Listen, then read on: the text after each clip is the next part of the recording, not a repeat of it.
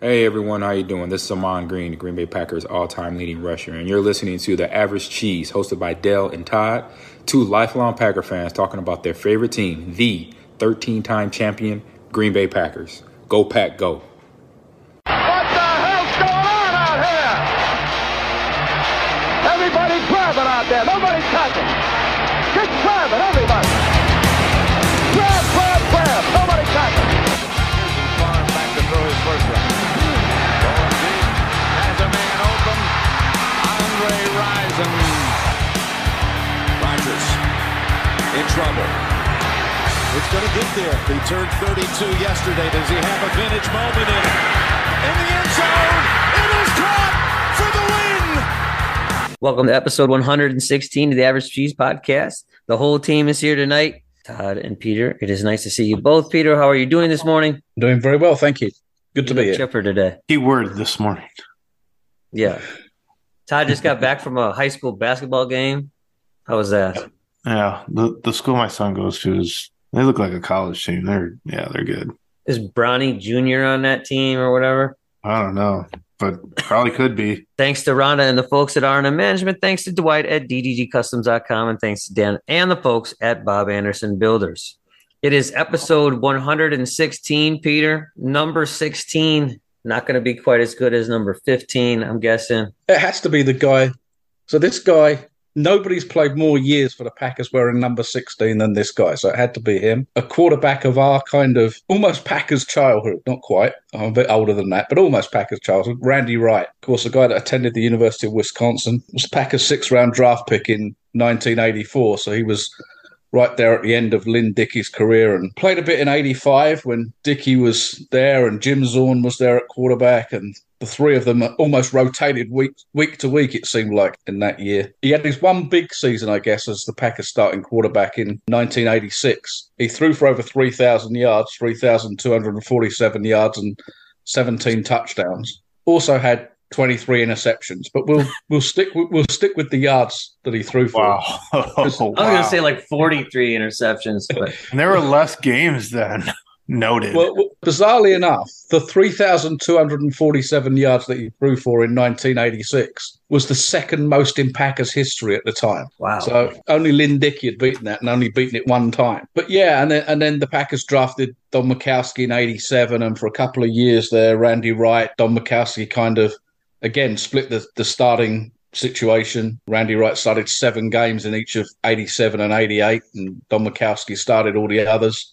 Career was relatively short, 5 seasons with the Packers, threw for just over 7,000 yards, 31 touchdowns and 57 interceptions, and played in that period of Packers history that we all remember. I won't say we necessarily remember it fondly, but we remember it. We remember the struggles, the not such great teams that they were at that time. That's your number 16. great. Thanks so much. He sucked. That's all I remember. Is how badly he sucked. It makes you wonder at that time in the NFL that there was absolutely no one else available than him. I mean, it just makes you scratch your head. I don't know why I have this memory. Maybe I'm smoking crack, but did he punt for the Packers? Not for the Packers, I don't believe. He didn't punt at Wisconsin, I know. Okay. Then I had to look up his Wisconsin stats. His best year as a Badger, he threw for 2,300 yards with 19 touchdowns and 18 interceptions.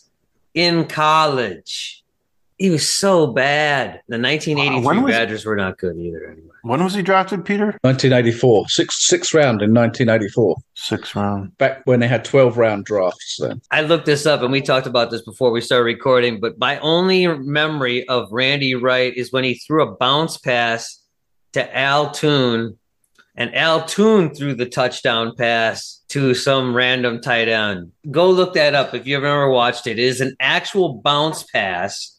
He threw the ball at the ground. Like a lateral? Yes, it was a backwards pass, but he bounced it to Al Toon, and it actually worked. Peter, the only thing I can think of is you could lateral it. Could you not throw the ball overhand in 1982? Backwards as a lateral, and that's why they had to bounce it. You certainly could in pro football. Whether the college rules were different, I don't know. I mean, you could now. Whether the Or was it college just such a shit throw and he didn't try to bounce it? The likelihood that it was a shit throw with Randy Wright is highly likely. Like 99%. Yeah. Oh, good old Randy Wrong. I'm so happy that he's episode 116. So let's get on to the slices. So was it yesterday? No, it must have been today that Kenny Clark got restructured. Is that right? That happened today? Yeah. Jones was restructured. Jair was restructured. Kenny Clark got a restructuring, and Preston Smith. They all had their money restructured. Now, Peter, you said in the past that they do stuff like that and they don't need the player approval because they just take the money and then it's an accounting thing. In lots of these instances, because it actually doesn't impact what the player gets paid and when they get paid it. For example, if you convert a roster bonus into a signing bonus, which is a very common thing to do, the player still gets the same money on the same day. The only difference is that signing bonus for cap purposes gets spread over the years of the contract.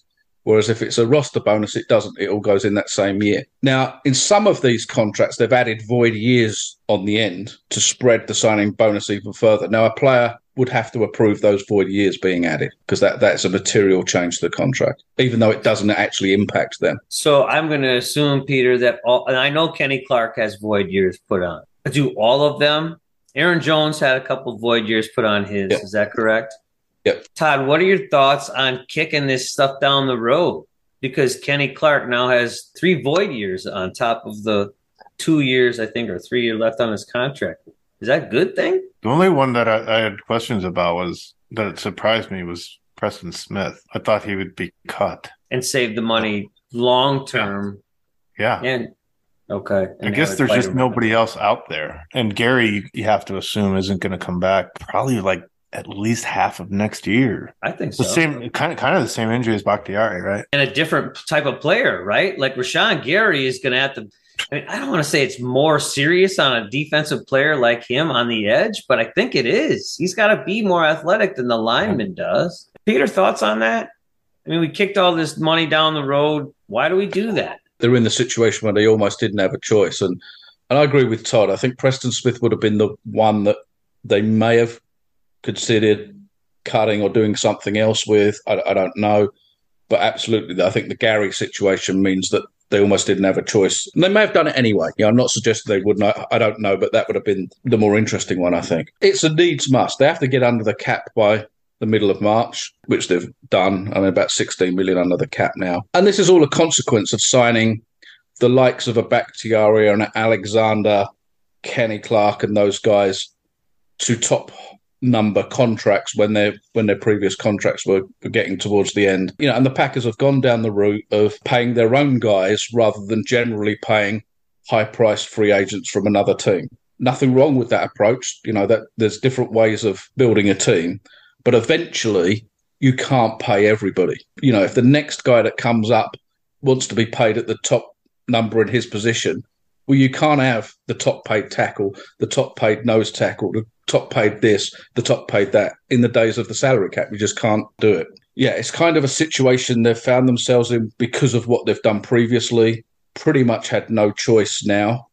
And yeah, they're going to pay the piper next year and the year after and the year after that. And I guess they're counting on an explosion in the salary cap in one of these coming years, which I'm sure will happen, but nobody quite knows when it will be. In general, minus the COVID year, does the cap go up 10 million? Does it go up 5 million? Like if we averaged it out over the last, 7 years or so, I don't know the answer to that, but I was just wondering, like, do they have an idea? They do kind of have an idea what they think it's going to go to, right? I've got a spreadsheet that's got those exact numbers on it. But I think generally speaking, if you talk in terms of a 10 to 15 million increase per year, that's the kind of range of number. But they're expecting one of these years to be like 30 or 35 or 40 million increase because of the new TV deals when those come around.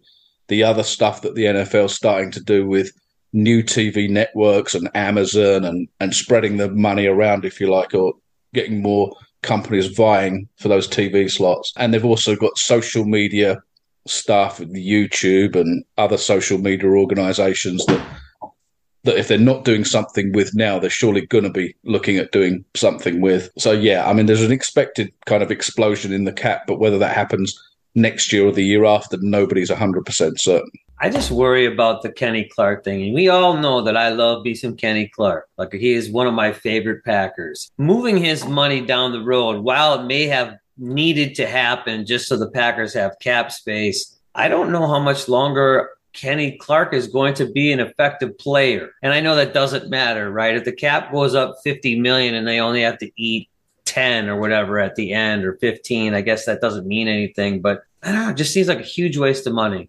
But they needed to do it. Great, they're under the cap.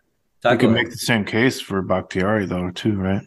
I think so. Just based on what he's battled to get back into where he is, you just got to wonder, like, how much more does he have left in the tank after that knee injury? Now, he came on. I think they must have done it the right way of gradually bringing him back, and he ended up having a pretty productive year, especially in the second half of the year. But you got to wonder how much longer he's got, too.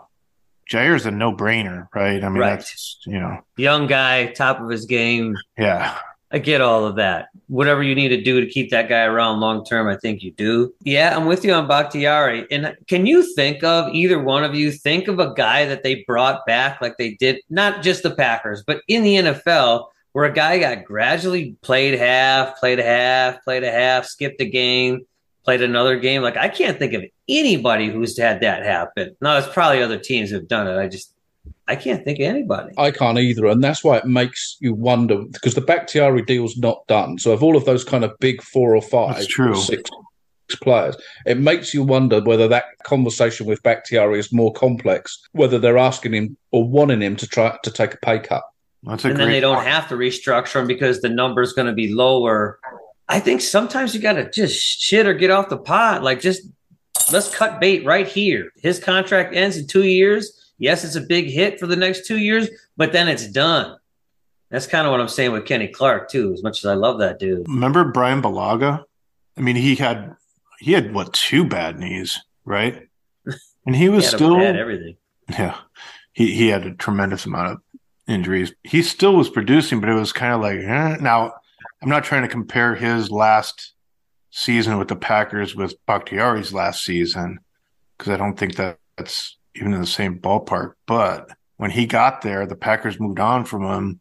He went to the Chargers for like $10 million a year, which is way over what he should have got. I don't even think he lasted a year there, and he retired. And he was gone. They made the right read on that one. Makes you wonder what they do with these guys and how they measure that type of stuff. Maybe they're just going to let that contract ride. They know better than anybody how healthy David Bakhtiari is, because they've had to poke and prod that motherfucker for 2 full seasons to try to make sure he was fit to go. So we'll see what happens with that. You said there are $16 million under the cap right now, Peter. That gives them plenty of money to sign rookies. It might leave a little bit of money for a mid-level free agent, maybe. Jadeveon Clowney. I'm out on him, but I don't know. Peter, Jadeveon Clowney? Yeah, I mean, I think if you can play him in the 4-3 now, and I know the Packers' base defense is nominally a 3-4, but I think the Packers play as much 2 down linemen and 2 edge guys, 2 outside linebackers as anybody. So he has to be an edge guy in the 4-3 if you're gonna sign him. I don't know. He's one of those guys. He's a little bit of an enigma, isn't he? He had some really good year with the Texans playing alongside J.J. Watt and those guys. And you kind of still expect almost for him to be a 10-sack-a-season guy, and he hasn't been for the last few years. So I don't know. And I guess he's one of those guys, like all the guys in free agency, where they all have the right price, don't they? And it's about how much would you pay for that guy? Is he a $10 million a year player? I don't know. Not me, he ain't. Even if it's a square peg, round hole kind of thing, and you get him at the right price, he goes out there and puts his hand down as an edge. What do you care, right? If you can rush the quarterback and you pay him $4 million a year or something like that, and you get some, production out of him, care how he stands. 2 hands on the ground, 1, I don't care, none. Just sack the quarterback, Davian. That's all I care about. So, Peter, you said that the majority of the combine stuff starts tomorrow to be Wednesday. Gutenkraus is there, Todd's friend. Text him all the time. Be there. Interesting that the first. I'd love to just follow him around. You know you would. He wouldn't like become it. his buddy. Yeah. But of course, they're asking about Aaron Rodgers, right? That's the Yeah, it's all whole the- thing he's had to answer. Like, not who we're looking at, which they don't answer anyway, but it's all about Aaron Rodgers. Let's take a brief moment to just think, Todd, you're the one that dislikes Gutekunst the most of all three of us. It's clear, and it's fine. I agree. His comments on Aaron Rodgers, what do you read into that? His comments are basically that they need to sit down at the table. They still haven't had the conversation yet. And what do you read into that? As much as I do bash on him, I do feel like I feel like he's created this situation in some sense. But on the other hand, I think he's kind of like us and kind of like everyone else. Like, let us know when you're ready and you come out of your darkness. I don't read a whole lot into it. I think it's actually truthful, I think, is what he's saying. So you don't read like he's gone or he's coming back. You feel like No. what he's saying is what his thoughts are. I do. And if that's not true, then he's a hell of a poker player too. So Aaron Rodgers was on the Aubrey something podcast today. I don't know what the fuck. I don't know what the guy's name is. Amazing sound quality, by the way, on their podcast. And they I really thought it sounded great, whoever that guy is. Were they're serving bowls of clay to each other? I don't know. They were in For like lunch? some luxury home, it looked like. Apparently this podcast has got more money than the three of us because his house was very nice. So Aaron comes out talking, of course, about nothing. Did you hear the podcast, by the way? No, but I did see some clips of the podcast. I saw the open wood fire that they had, or fake wood fire that they had in the room that they were in. And I mean, I'm like Todd. I don't know what to make of it all. I don't know if you guys saw. There was an article by Tom Silverstein or Silverstein. I don't know how you pronounce it, of the Milwaukee Journal Sentinel. I saw it. Came out earlier today. And the headline, Silverstein, there's no mistaking it. The Packers are trying to move on from Aaron Rodgers. Yeah, but him and McGinn are both Rodgers haters, I think, right? So it's hard to know. Both of them have said, McGinn and Silverstein, they have sources within the Packers, and they are taking what they have heard and put that out there that they think Aaron Rodgers is gone. But who is it? Is it the towel guy? You know, it isn't Gutekunst. You know that he isn't talking to either one of those guys. One, because they don't seem to like the Packers anymore. And two, because he's the GM. And he's not talking to some local guy as big as those two guys are locally. Yeah, there's no way. Like, this isn't happening. Yeah. And I'm with you, both of you, Dozens though. of reporters and dozens of news outlets, they have a take on it. And they run an article on it. He's retiring. He's coming back. The Packers don't want him. Like, you just take any of those takes, and you write an article on it. And I think that's what they're doing. Nobody really knows, though. I don't think anybody knows shit. Yeah, and I think when you get back to the media conferences, to the pressers, none of the guys, none of the GMs, unless they have a complete brain fart and have a slip of the tongue, they're not going to tell reporters what's going to happen. Right. They're just not going to do that. The reporters and the fans are going to be the last people to know. Asking the question about, is Aaron Rodgers going to be a quarterback? Is Jordan Love going to be a quarterback? What's going on? Do you think the first people to know are going to be the person asking that question? Right. No. Right. Absolutely not. But you know, most of those guys, like I say, unless they have a slip of the tongue, most of those guys have a degree not telling you anything that you didn't already know. They're damn near experts at it. They almost have a PhD in it. They're going to tell you the opposite. Why would they do anything else? None of us would do anything different in that same situation. With millions of dollars riding on it? Absolutely. Yeah. Well, let's go around and each of us say what we think.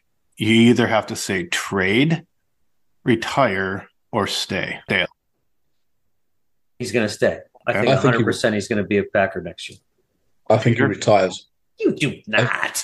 I've Really? changed my mind. So I changed my mind every day on this. But My today answer you're is saying right that? in between I yours. think he's going to retire. You Because do really think he's going to retire? So I'm not going to say it because You don't want to manifest it? yeah. Make it happen? So I'm going to say stay, but Okay. there's a definite undertone where I'm thinking retire as well. Wow. I really do. I think trade is off the table. Well, I shouldn't say anything's off the table, but in my opinion, Least I likely. think that it's either going to be stay or retire. I'm saying stay because that's what I want, but I think that there's a 50-50 probability that he walks. I am stunned by both of you. That's crazy. Peter, don't you dare send me a message later saying you want me to delete that. I'm not. No. Today, on the day of recording, I'm happy with that. Tomorrow, maybe not. As I was driving home, I was kind of going over it in my head because I was like, fuck, I think he might retire, you know? And then I was thinking, would he do that from coming off of an 8-9 season, though? I mean, would he? That seems to stack the deck in the other favor of stay to me. But okay, run it back. I don't know. I don't know that he would walk on a season like that. Let's put it like this. If he doesn't retire, we replay this episode. It was an imposter. It wasn't me. It was one of you. It was one of you guys putting on my voice. Yeah. Okay. That's what we'll do. I will take the bullets for you, Peter. It's fine. Maybe the three of us need a darkness retreat. Yeah. We'll all go sit in a room and eat some clay. Turn like off Stranger Things. We're gonna submerge ourselves in water in a sensory deprivation tank. And just keep everyone who's connected to our lives wondering what the fuck we're doing. When are you coming out of there? And then when we come out of it, we'll say, yeah, when the time's right, we'll let you know. When you mentioned the sensory deprivation tank, I would imagine some people listening to this thinking they've already been in it. Yeah. It's every week. Yeah. Likely. Right. So we will emerge from our sensory deprivation again every week. There's people that listen to this and just have to go and sit in a dark room afterwards. Yeah, can't take it anymore. So this is interesting to me, and I don't know. This is not Packer related. This is Milwaukee Bucks related. So one of the owners of the Milwaukee Bucks is selling like 25% of his ownership. He owns 25% of the Milwaukee Bucks, which Rogers? is the Lasry, Mark Lasry, Alex Lasry, I can't remember what the fuck his name is. Lasry, his last name is, that I'm sure of, is selling his 25%. The Bucks are worth $3.5 billion. The Milwaukee Bucks, in a 500 to 600,000 population city. That's bananas, right? So the Commanders are also for sale. I don't know if Snyder is being forced to sell the Commanders or whatever is happening there. They're taking bids. I saw that that Bezos clown from Amazon, it might be one of the bidders for the Commanders. Daniel Snyder is asking $7 billion for the Commanders, who are a shit franchise and have a shit stadium. I'm pretty sure they're going to build a new one, but that's still to be determined too. But they don't own it now. That's exactly my point. Maybe that's another cost. Right. On top of the $7 billion. My question to you, Peter, and to Todd also is, at what point does it become detrimental to the league to have people with that much money owning the teams? Because they don't care about the team, or they don't care about their money. Like, I know there's a salary cap, so that does hedge what a billionaire can spend. But I don't even know how to ask this. Does it damage the league because the teams are worth so much money? Where does that put the Packers? Owned by no one. I don't know how to answer that. I mean, as long as I think the costs or the value of teams are just going to always progressively grow and grow and grow as the league grows. It doesn't change it. It's just the economics, yeah. As far as the Commanders are concerned, I mean, obviously Snyder is a complete cancer, and he still hasn't been removed yet. So right. I wonder if the league is moving in this. Like, imagine if you're moving that type of dough, right? And you're coming into a cancer. That's a whole nother thing to navigate. Yeah, navigate and cure. This right. whole thing that culture he created that he's fucked up for so many years. Would you want to spend $7 billion to come into a situation where you've got all of that to repair? Think of the years that's going to take to just turn that culture upside down. And then you have the added cost of building a new stadium. Take another couple billion for that. Yeah, it's a difficult one, isn't it? Because the other way of looking at that is it easier? And I guess it depends on where your finances are. But if that amount of money isn't a lot of money to you, but to whoever it may be, is it easier to go into a bad situation than to go into one where a team's been winning for years, etc., knowing that there's only one way you can go from there? You can only go down from the top. I don't know. I mean, look at Jerry Jones when he went into Dallas. Dallas had been successful, but had started to go downhill. They hadn't won a Super Bowl for quite a number of years when Jerry Jones went in there in the late 80s. It took him a while to turn that around, but they turned it around through draft picks, through getting a good head coach, through getting good players, etc., etc. And they did turn that franchise around for the whole of the 1990s. I don't know. And I guess it depends on what type of individual buys a team. And I'm not thinking specifically of the Commanders right now. It could be any NFL team or a basketball team that I know absolutely nothing about. Is making money as important or more important than putting a winning product on the field? And I think that's the concerning question, that somehow these big leagues, and the same here, same with the Premier League and I guess any major sport, that's the big question they have to ask themselves. How important is it to have a winning team as opposed to making money? I guess that's the deciding factor with your ownership group. If they're billionaires and they're just doing it because they want to own a sports franchise and then make it win, and they don't care what it costs, then you want a billionaire owner, right? But if you want a billionaire owner and their main concern is to make money with the franchise, then you have what you have in Washington. He was doing that to line his pockets. And he clearly did. I don't know what he paid for it. I have to tell you this. I don't know why this just popped into my head. You know how much Herb Cole paid for the Milwaukee Bucks in 1985? $20 million. $20 million in 1985. Now, granted, that was almost 40 years ago, but that franchise has gone from $20 million to $3.5 billion in 40 years. That's crazy. If he would have been the owner right now, you know what I'm saying? Like, he would have went from, I don't know what that percentage is, but that's a really good return on investment. If he would have been the owner today, he could have sold 25% for like a 4,000% profit. I was concerned when you started going down this route that you were going to suggest that the average cheese bought that 25% of the Milwaukee Bucks.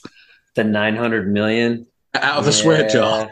Yeah, no, I'm happy to say that I did not buy the guy. He's selling it to Haslam from the Cleveland Browns. Oh, really? Yeah.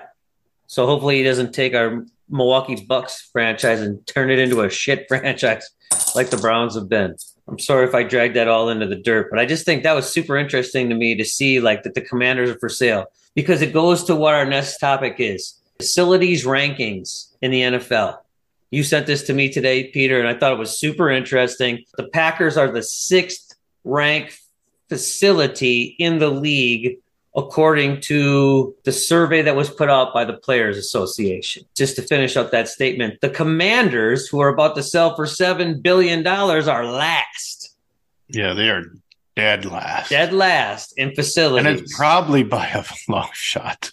Right? Imagine what those other teams are worth if they have decent facilities. If the Commanders are the worst facilities in the league at $7 billion, that's really crazy. But the survey's probably got to go out to everybody who works in the organization, right? It's not just the players. No, it is. Well, I don't know, Peter. You tell us what it is. I believe that it's the players, because it was issued by the NFL, NFLPA, and where they've put some narrative on certain things, it always says like 82% of the players believe, or whatever. So I think it, right. And it covered for people that haven't seen it. It covered things like the treatment of families, food service, nutrition, weight rooms, strength coaches, training room, locker room, team travel, etc., etc.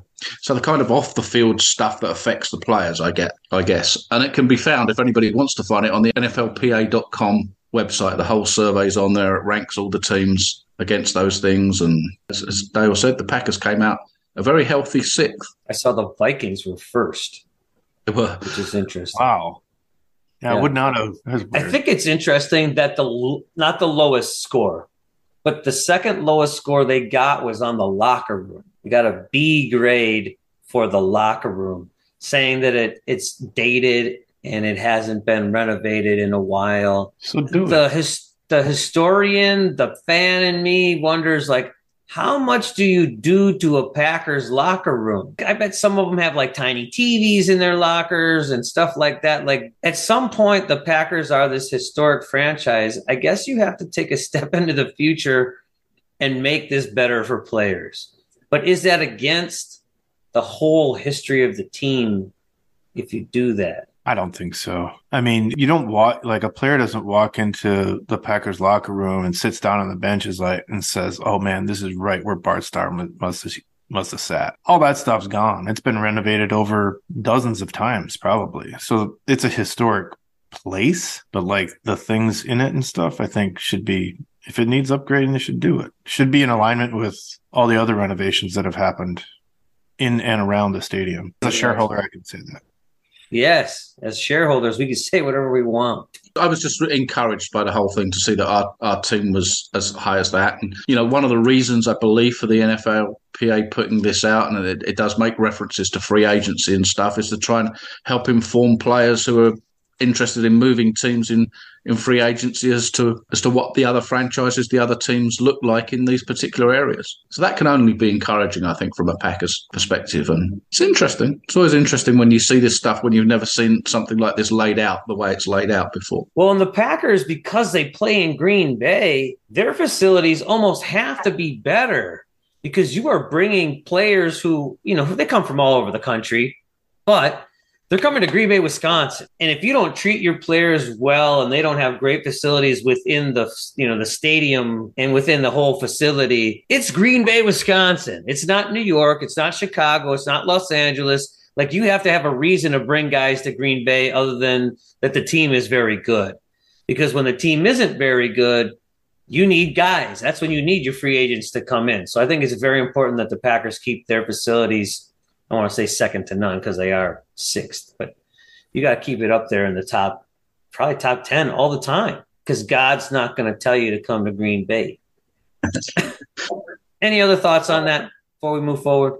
We talked about the poof go away contracts, the void year contracts with all the guys. Was it 2 weeks ago? I can't remember now. And there are rumblings that Mason Crosby is going to be a Green Bay Packer in 23-24. You said, Peter, though, that they can't go back. Like, that whole void year thing is over. I just want to clarify that. If the Packers signed Mason Crosby today. Yeah, so he's out of contract now. So the dead cap that's already hit, the dead cap has already hit the cap for 2023. So in essence, it's a brand new contract. And, you know, if they don't re-sign him before the free agency period starts in the middle of March, he'll be an unrestricted free agent and could sign somewhere else. Unlikely, I would think. But, you know, that's the long and the short of the situation.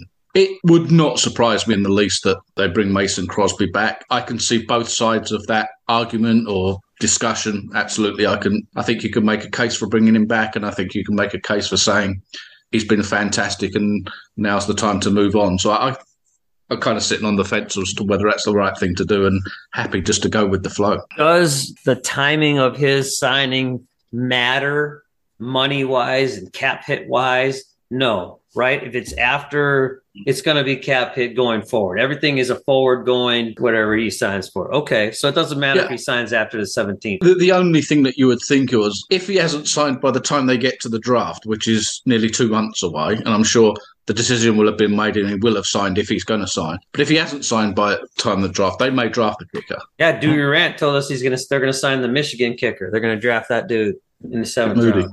Be awesome. Yeah. Then they don't need Mason Crosby.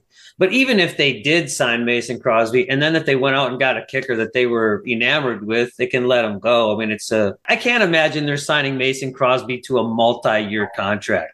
No. I thought the drop off, I don't want to call it significant, but it's very apparent. The last 2 years, I think that it is continuous drop off, right? So yeah, you can't go long-term deal on Mason Crosby, which then makes it easy to get rid of him if you do grab a kicker in the draft. All right. Peter will be watching all of the combine for the next couple of days as he prepares for his draft guide, which, Peter, I ask you this every year, and I should probably know the answer. Approximately when will the draft guide come out? The Average Cheese /UK draft guide. The UK Packers draft guide, yeah. Round about April 10th, kind of the first week of April plus a few days. And it's just about trying to find the right balance, isn't it? It's getting it out early enough that gives people time to read it, but also not too early where lots of stuff can change between then and the draft. So it's 3 weeks or so before the draft. Good to know. All right. So thanks for listening to episode 116 of the Average Cheese Podcast, the Randy Wright episode. Go Pack Go. Go Pack Go. Go Pack Go.